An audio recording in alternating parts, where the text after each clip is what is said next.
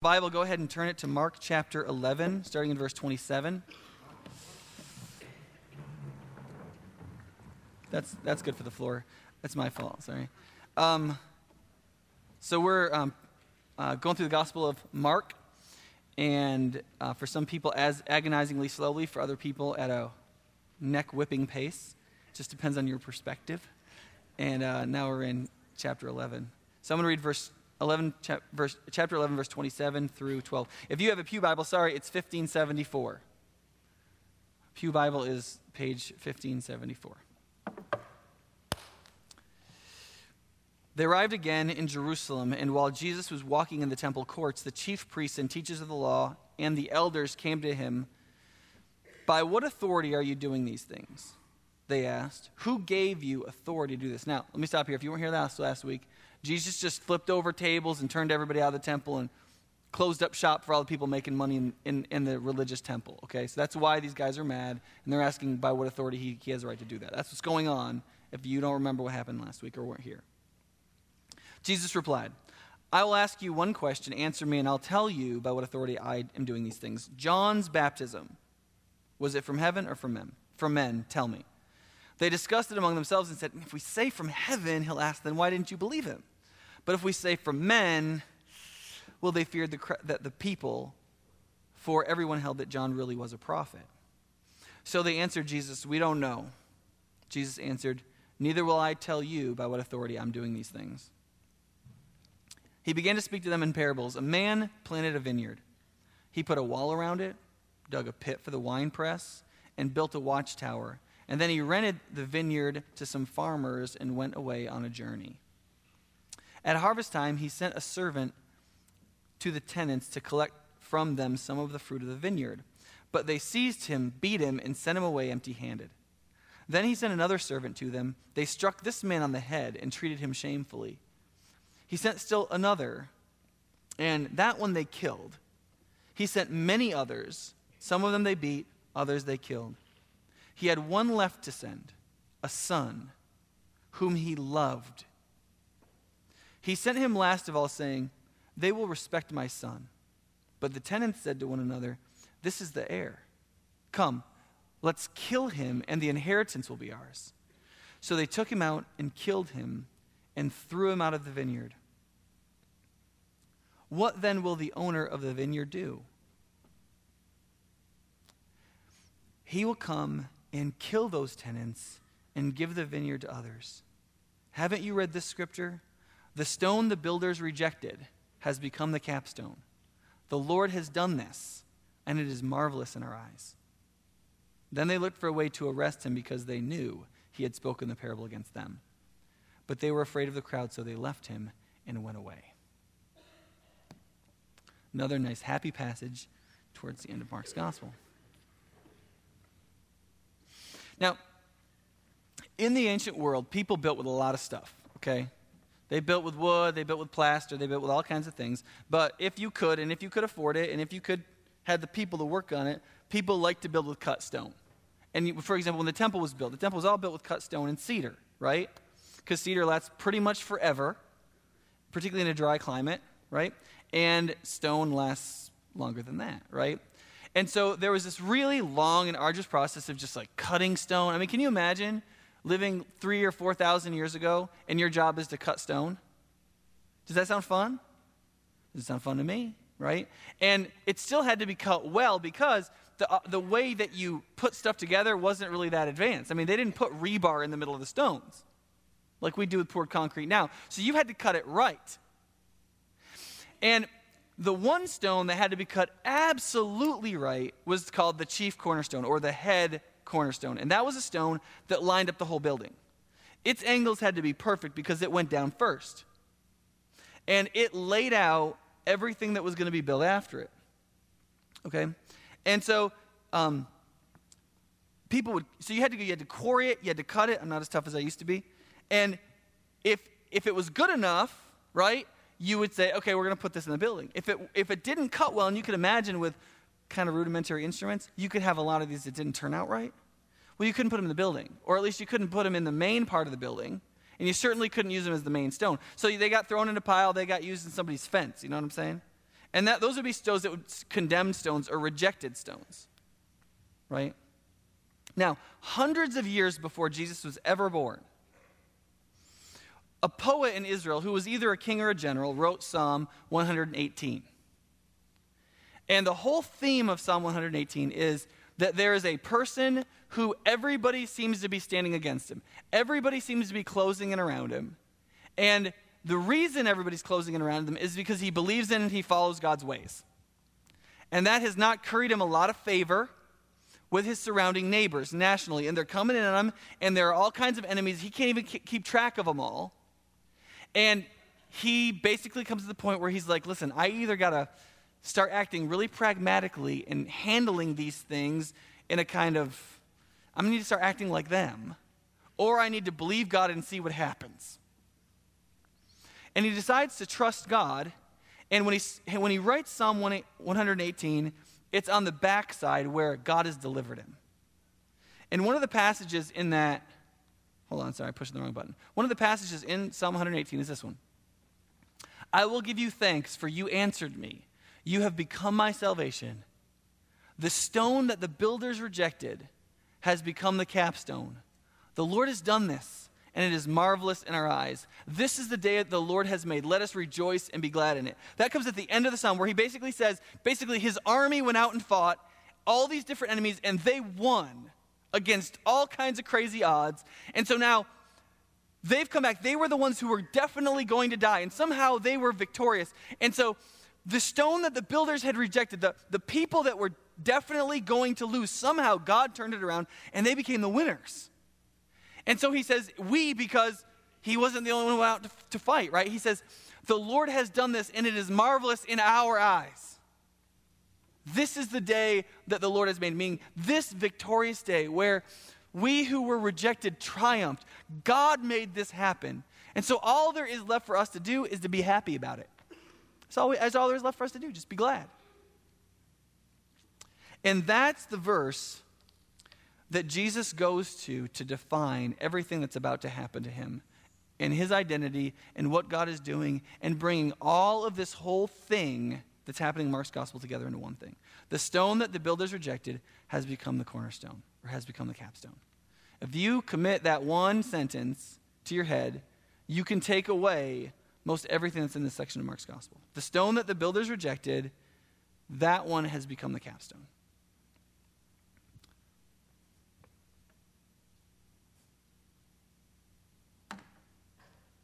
The timing was a little off on that one. What I want to do for the next couple of minutes, I want to go through the four things that flow out of that verse that are basically what's under it. And that are these four things.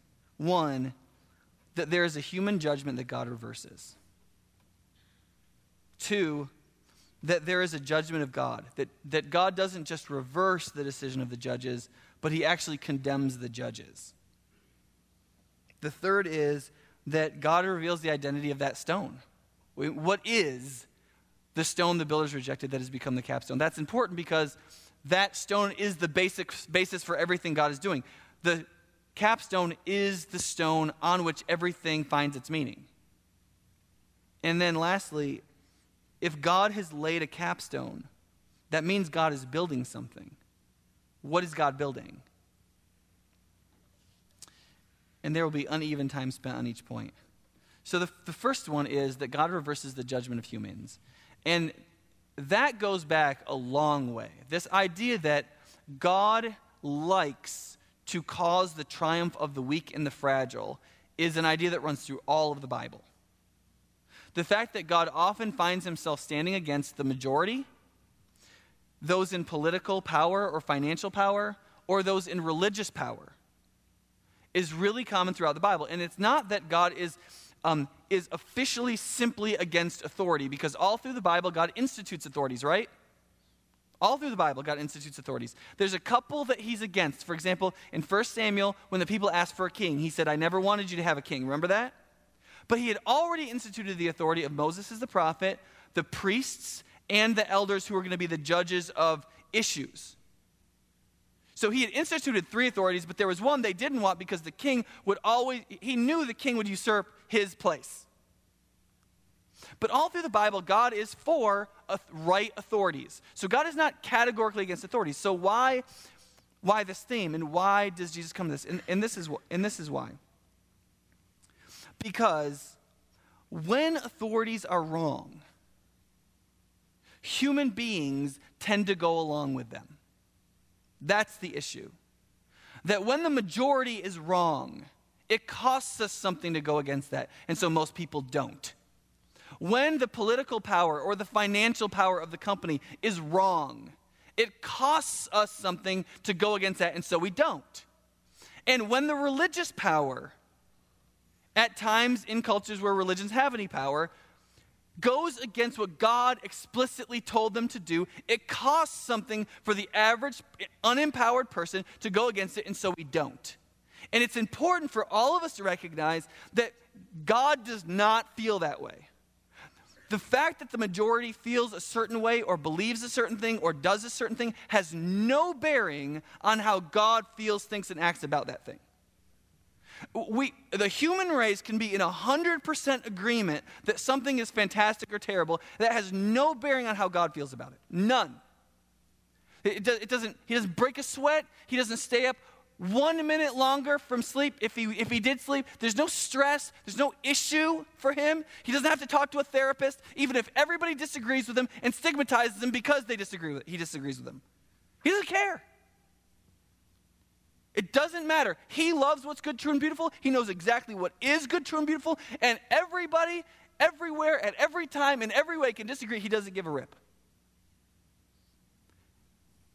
And he is seeking a people that feels that way. He's looking for a people that act that way. He's looking for a people that does not mind to be in a stigmatized minority. Bertrand Russell, the famous atheist of the 20th century, got this right when he was interpreting Mark's gospel. He said in Britain in his day, of course, Britain was a Christian country, right? And he said, I don't know why my fellow Britons think that Christianity is this majority religion. Jesus never intended it to be a majority religion. He never thought it would be a majority religion. He talked as though the people of God would always be a stigmatized and oppressed minority. He always talked like that. He always talked like the Christian class would be a prophetic class. A group of people telling the truth and living the truth in a sacrificial way, being ignored by most. And that's exactly what Jesus is, right? He's the first who becomes last. He's the one who could have all the servants. He comes and he serves everybody. He is the stone the builders, everybody in power, rejects, but knowing that God would make him the cornerstone. And I think that we need to recognize as a people a couple of things about this. We have to not be enchanted by power. We need to recognize there are going to be times we're going to have to bang on the doors of power and say, this is not right. Not because our other interest group tells us that's right, and we can escape the stigmatism of the minority by seeking some other self-serving minority that will tell us we're fantastic. But really because it's not right. And God has been really clear about this, and this is who we are, and this is what it means to be part of a minority community. And one of the things we also have to recognize as a church is there are certain sociological things we have to do if we're a minority community. I cannot tell. Okay, so I was in the South, right? In the South, lots of people still consider America a Christian nation. If you are a public Christian where I last pastored, you were more likely to succeed. You were not stigmatized at all. It was still a good thing to be publicly Christian. Okay? There are a lot of places in America where that's not true. It's not true. And one of the things that I think we need to realize is that when you recognize that we aren't in the majority, when you recognize that we are swimming upstream culturally, any community that recognizes that about itself has to do certain things, or it will be overwhelmed by the majority culture. And you see that in almost any minority culture among any group of humans where they're the minority and they have remained. Whether it was the Bulgarian minority, whether it is the Jewish minority in many places. There are lots of places where you have a vibrant minority community that maintains their identity in the midst of a majority community because they do certain things. For some of them, it's language. They teach all their kids their native language first. For some of them, it's foods, it's gatherings, it's ways of talking, it's sub-languages. There's all kinds of ways. There are inculcated values through different forms and different places. And because they recognize if we don't have a mechanism by which we become strong as a minority community, we will just be overwhelmed. And the reality is that the church, the believers in Jesus in the world, we are not a majority community. Can we agree on that? We're not a majority community. So if we're going to be realistic, we are going to have to start acting like we know that. For example, we had this discussion, this argument. I'm sorry, I'm going to pick on you for a minute, and I apologize for doing that, partly, but obviously I'm going to do it so. We had this argument in staff meeting about why fairly few people go to adult Bible fellowships given the congregation that comes to church. And there were some good ideas about that. Like, we just got 40 minutes of teaching. And then I'm going to go and get another hour. Like, that's a lot of teaching, and I don't have any time to process. So maybe I want to go out with my friends and talk about the sermon. Maybe there's some people that aren't going to ABS, but they talk about the sermon for an hour after. That should be as good. Or some people are like, I'm not sure we like them. And there are all kinds of, I think, in-house, so we as a staff have to work with those issues. But here's one of the issues. At one point, I was just like, listen, I don't understand it. I don't understand it. Because I started going to church as a teenager in New York where it was, to be a Christian was to be stigmatized. So I didn't have a choice. I knew from day one I needed as much instruction as I could possibly get in the Bible, as long as I could get it, because I was going to go across the street to my exceedingly secular university, and I was going to get pressured all week to acquiesce to a majority community, and I just knew I needed it. And so I read my Bible for an hour every single day. I went to Sunday school every single week. I went to 2 small groups, and I went to church every week. Not because the preaching was even good. I'll get to that a little bit later. But because I knew I needed it, because I knew I existed in a stigmatized minority community that if we did not become strong together, we could not be the prophetic voices we were made to be. We could not become the capstone. And so I submit that to you for your inspection. Point 2. In Mark 12, where this is used, it is talking about God judging the human builders. So imagine a courtroom in which a judge is pronouncing a sentence on an innocent defendant, okay? And he's like, you killed the guy. He's been framed for something. And that, everybody's in on it except him. And the judge is saying, you are going to jail forever, basically.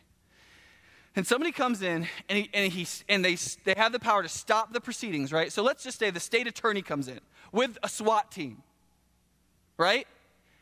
And they're hauling the kid away, right? And the state attorney comes in with a SWAT team, and he goes, stop! And they go over and they unchain the kid, right? And they send him out, and they're like, you're totally free to go. And everybody's like, whoa, what just happened? And then he turns to the judge, and he points to the judge, and he goes, arrest him. And the SWAT team climbs over the judge's bench, throws the guy down, takes his robe off, cuffs him, and carries him out. They address the prosecuting guy, they arrest some people from the jury, they arrest the whole gamut of corruption, and they throw them all in jail. That's what Jesus is saying. He's not saying, you guys are making a judgment about me, and you need to know that judgment is wrong. And God is going to reverse your judgment. He's saying more than that. That's why they were so angry at the end of the parable. He said, not only is God going to reverse your judgment about me, but God is going to reverse your judgment about you. Let me tell you a story. Right? Now, here's what I think we need to face when we look at this story. Friends, we are going to have to get comfortable with the doctrine of God's judgment. Here's what I think. I think most of us just act generally uncomfortable with the doctrine of hell and the doctrine of God's judgment. And we just, if we're doctrinally sound, we just go kind of agnostic about it. listen, I believe God is good, and I just believe whatever happens in the end is going to be just, and I don't really get it, but I just leave that alone. But God's love, that's fantastic. I'm ready to worship. I was talking with a younger person this week who is very Christian, loves Jesus, very Orthodox, loves her Bible, and I simply asked her the question, what's the gospel? Okay, what's the gospel? And she dove right in with, you can see it on her face, with passion about God's love. She's like, here's the gospel. The gospel is that God loves us so much that he sent his son. He's drawing us to himself. And then about 40 seconds into that, she started talking about Jesus' death, and I think it occurred to her that she was going to have to say something about God's judgment, or like why somebody had to die. And so she just said, because God is just, then Jesus died, and he showed his love for us, and he rose from the dead, and it was actually great. It was a great answer, because I've gotten some terrible answers to that question, and it was actually a fantastic answer. But it was 97% Jesus loves you, and 3% God is a just judge. He condemns evil. He destroys unrepentant, calcitrant wickedness. And that is amazing about him. I mean, when was the last time you were like, my God is a judge of unrepentant unrighteousness. When it comes time to judge, he does. And it is amazing that he does that. Amazing that he does that. But when we watch a movie where the hero finally kills some dude at the end who really had it coming, we go, oh, darn right, Hans, you go ahead and fall 37 stories, right? That's Die Hard for those of you who aren't 30. Right? Almost every one of us know of some situation in which some bad guy got condemned somehow, whether in literature or in film or in real life news stories, and we go, that's right. A child molester gets sentenced, something happens, and we go, justice was done. That's good. That is a proper human issue, but we have a really hard time with it, right? Why? And the reason is we don't really believe, we don't really believe that what God says about his justice is right. See, if you go and you read, for example, the Psalms, in the ancient world, the early Jews, they didn't have any problem with this idea at all. The idea that God would fight with them against their enemies. They didn't have any hang up about that at all. It is culturally specific to the late Western world. Why? And we assume it's because the ancient world was actually shabby thinkers. I don't think so. I think it's because we're shabby thinkers. For example, I'm sorry, that was for the story I was told that. One of the things, I think there's two main reasons why this happened. But note this in this verse. I'm sorry, I didn't say this right. Remember what the verse says? The stone that the builders rejected has become the capstone. Then what comes right after that? The Lord has done this in what? It is marvelous in our eyes. Psalm 118 is about God's judgment. That God slaughtered the enemies of the people of God who unrepentantly hated what God stood for. He executed his judgment in real time on real people who had real families. And the response of the psalmist is, God did this. It's marvelous in our eyes. Right? I think there's two reasons we have a problem with this. The first is, where am I? That what we believe is if we buy into the glory of God's judgment, we will start to buy into the glory of our judgment.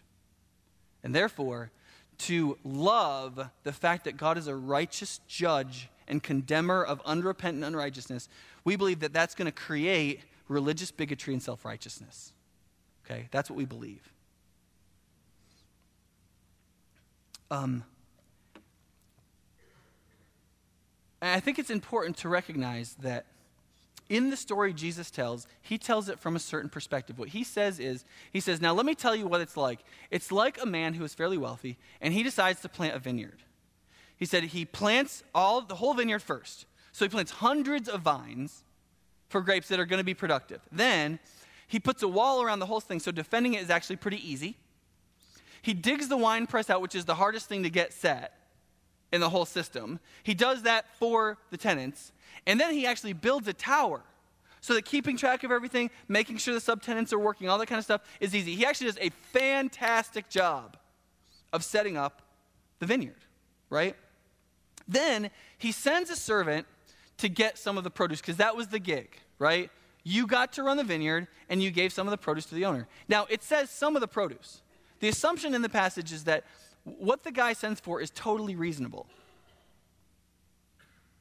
It's totally reasonable. He has a right to it. He built it. It's his land. He did everything to make sure it was productive. All they had to do was prune some stuff and go pick it. It's pretty much it. He did everything else. And so he comes and he wants some of the fruit. And they're like, you're not going to have our fruit. But the master is right and reasonable. And then the forbearance, right? He sends a guy, they beat him up, send him away. He sends more guys. I mean, then they kill some. I mean, there's this place where Jesus says he sends many others. And then he just categorizes them generally. There are those that were physically abused. There were those that were killed. There were lots of them. Right? And then he says he had one, a son whom he loved. Now think about that. That's forbearance, right? Now you would say, well, in the story, isn't it stupidity that he would send his son? Maybe. That's not the point. The point is the forbearance of the owner. That's the point. And then the thing that comes across is just how uncracked the hardness is of these tenants. You remember what they say? They've already kept the whole harvest, okay? So it's the master's vineyard. They already kept the whole harvest. Now they see the son, they go, wait a second. If we kill this guy, we'll get the vineyard too. Like, it wasn't just bad enough that they raised a harvest of grapes on somebody else's vineyard, wouldn't pay them anything. But beyond that, they're like, wait a second, there's a new opportunity to be wicked here. We could essentially steal the vineyard. And then they seize the son, they kill him, and then what does it say they did? It says they just threw him out of the vineyard. They take his dead body and they just throw it over the wall like a piece of garbage. And then how does Jesus end the story? He doesn't even tell them how it ends. He goes, what do you think's going to happen? Right? What do you think's going to happen? If you were watching that movie, who would you be cheering for? You would be waiting for the horses to ride in, right? You see, Jesus' assumption is that's what it's really like. See, our problem with the doctrine of judgment is we don't think that's what it's really like. We don't think we're these tenants. That's the issue. It is a fundamental misunderstanding of what we really are. Because we don't have a very deep doctrine of depravity and human sinfulness, the doctrine of judgment is impossible to accept. But let me tell you what else is impossible to accept. The glory of Jesus' redemption of your life. Because your devouring of the glory of the beauty of Jesus saving you is proportional to what you really think you were before and still are in the midst of God giving you the grace of salvation and loving you. Remember, there's a place, Luke 7, remember? Prostitute comes crying on Jesus' feet, right? Remember what Jesus says? He turns to the Pharisee guy who's judging her and he goes, listen, she has been forgiven of a lot. So look what she does. She cries on my feet. She hugs my feet, wipes it with her hair. Why? Because she has some sense of how wicked she is. And so this is her response.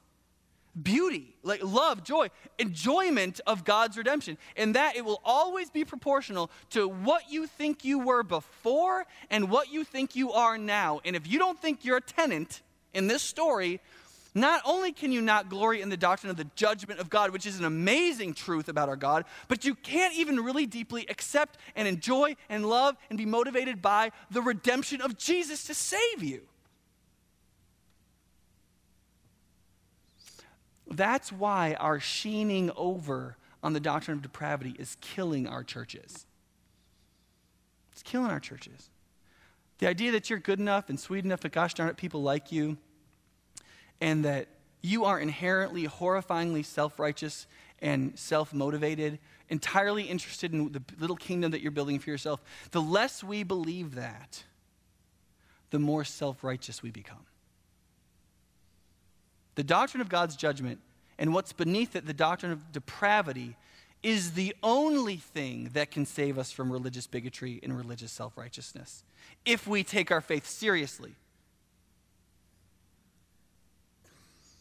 Another thing is this. There's this verse in Romans 12 that says this.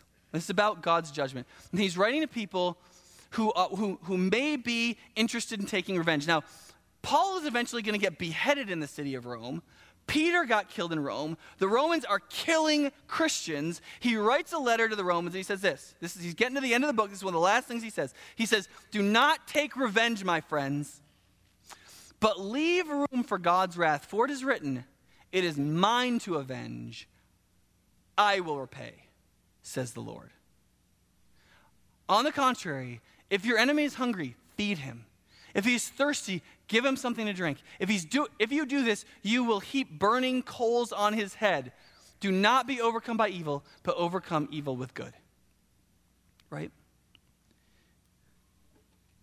Now think about that.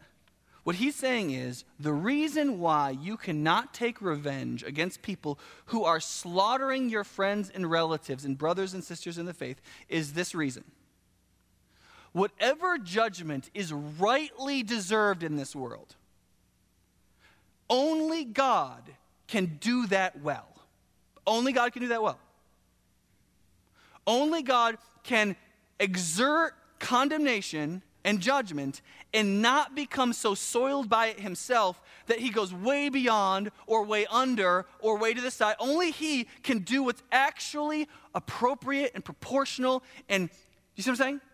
He's saying, therefore, what your job is to back the heck up, to forgive, and to offer friendship and love and any redemptive thing you can offer.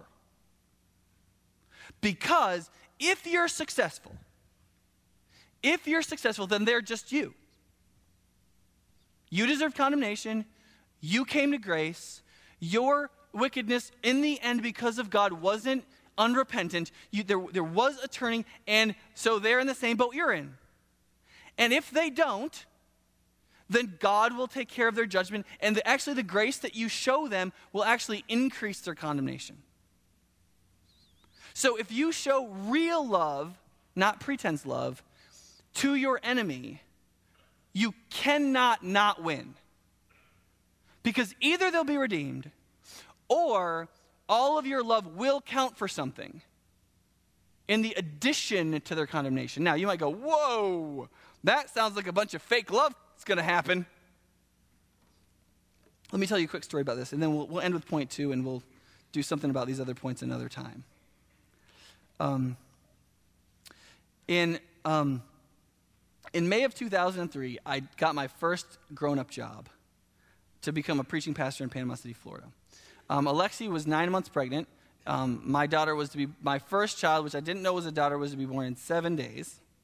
And I was fly fishing in the Blue River in southwest Wisconsin, a little bit on the other side of Richland Center.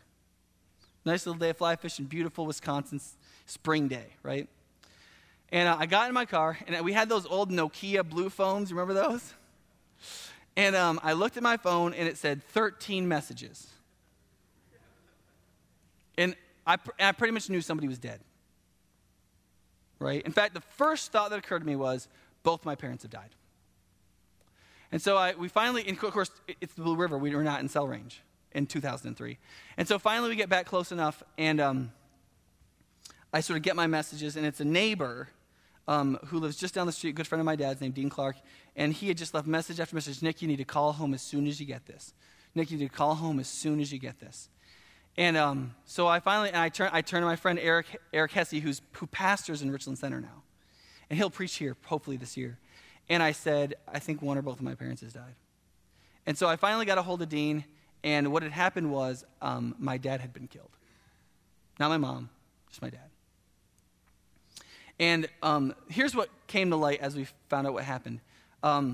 My dad was one of these guys that if he wasn't so humble, he'd make you sick. He's basically my polar opposite in certain ways.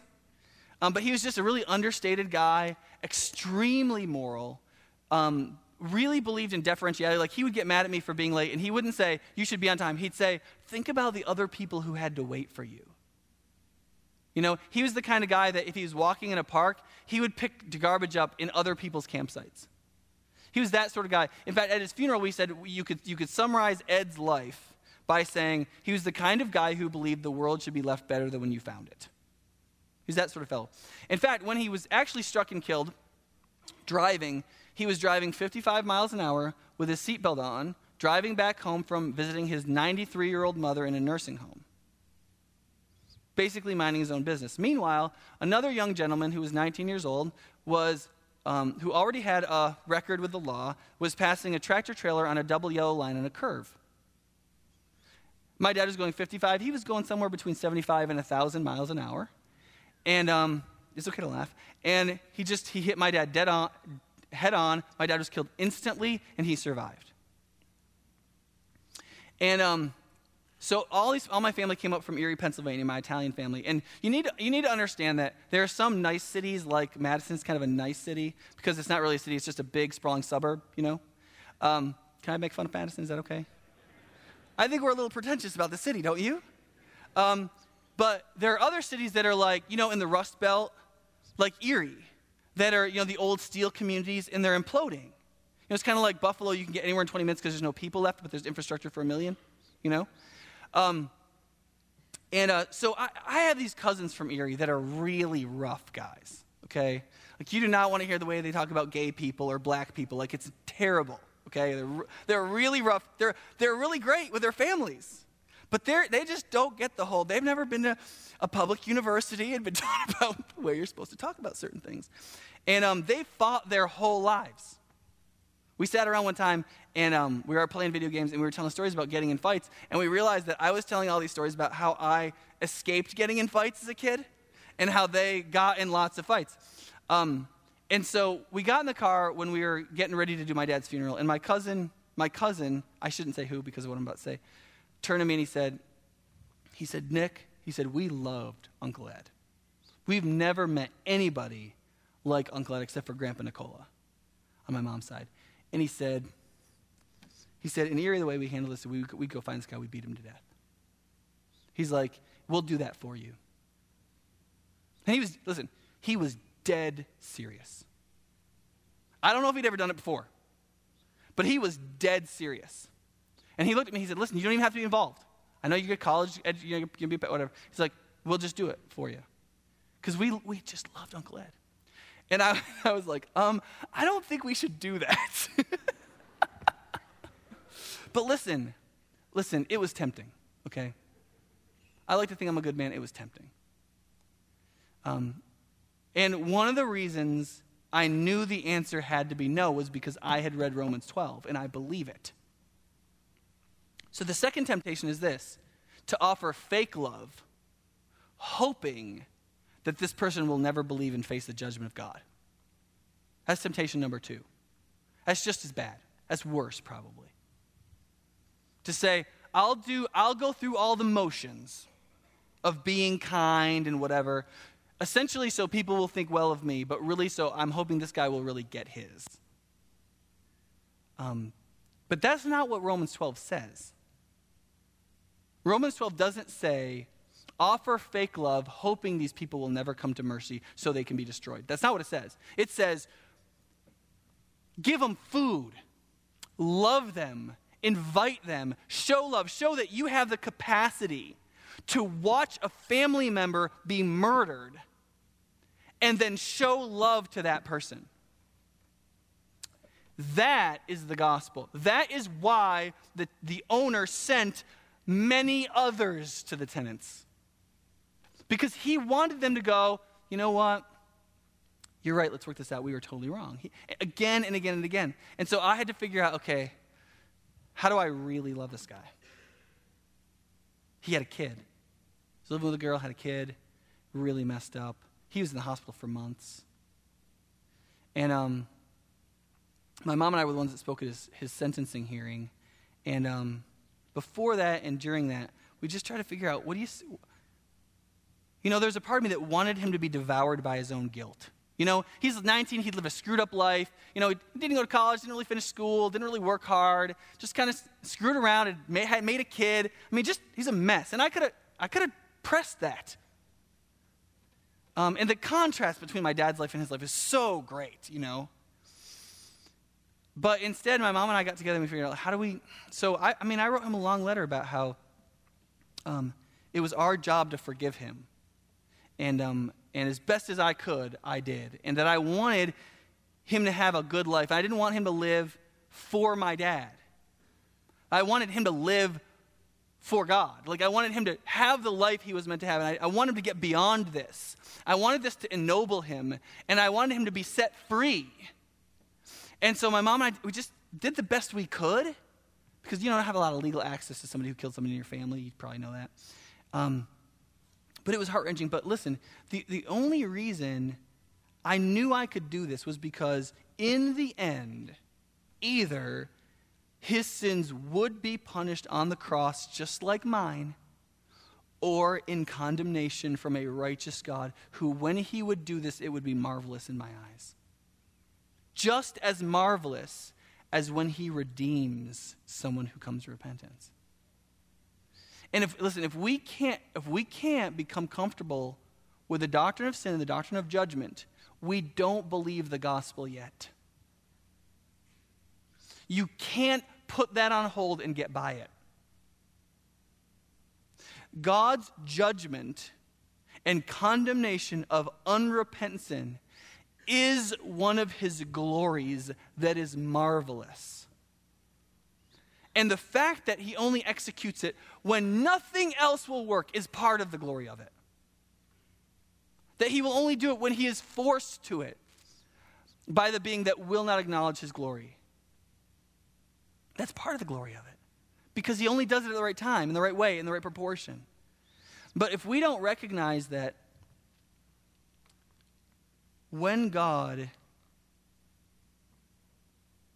makes the thrown away stone the capstone, when God makes the thrown away dead son the new tenant, that's part of his glory.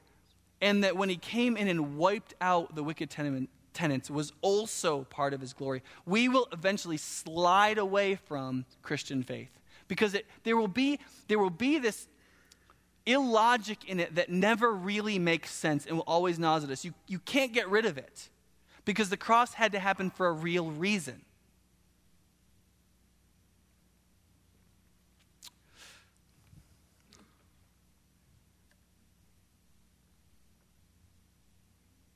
Okay, I'm just out of time.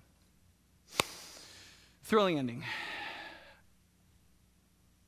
The stone that the builders rejected has become the capstone. That capstone is Jesus. And he's building a new temple on the basis of that capstone of those who believe, it says in 1 Peter chapter 2.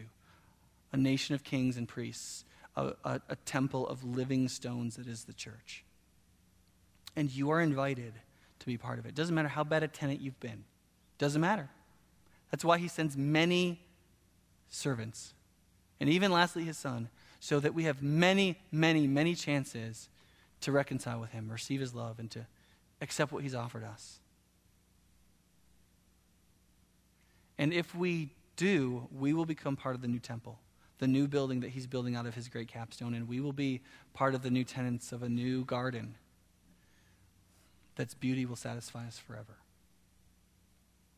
Let's pray. Father, thank you for your good truths. We recognize that there are some things about you that you love because they're right and good that we are uncomfortable with. And we pray that you'd forgive our limited vision. And we pray that you would forgive us for how we handle some of these things. We pray, Father, that the doctrine of your judgment would make us more humble people, less self-righteous, less bigoted, more loving towards our enemies, more capable of showing genuine love towards those who are clinging to their role of unrepentant tenant. We pray that you'd make us the servants you send, willing to bear beatings and even killings, that we would continually invite and invite and invite and invite and invite. all to the new temple and the new garden. Pray in Jesus' name. Amen.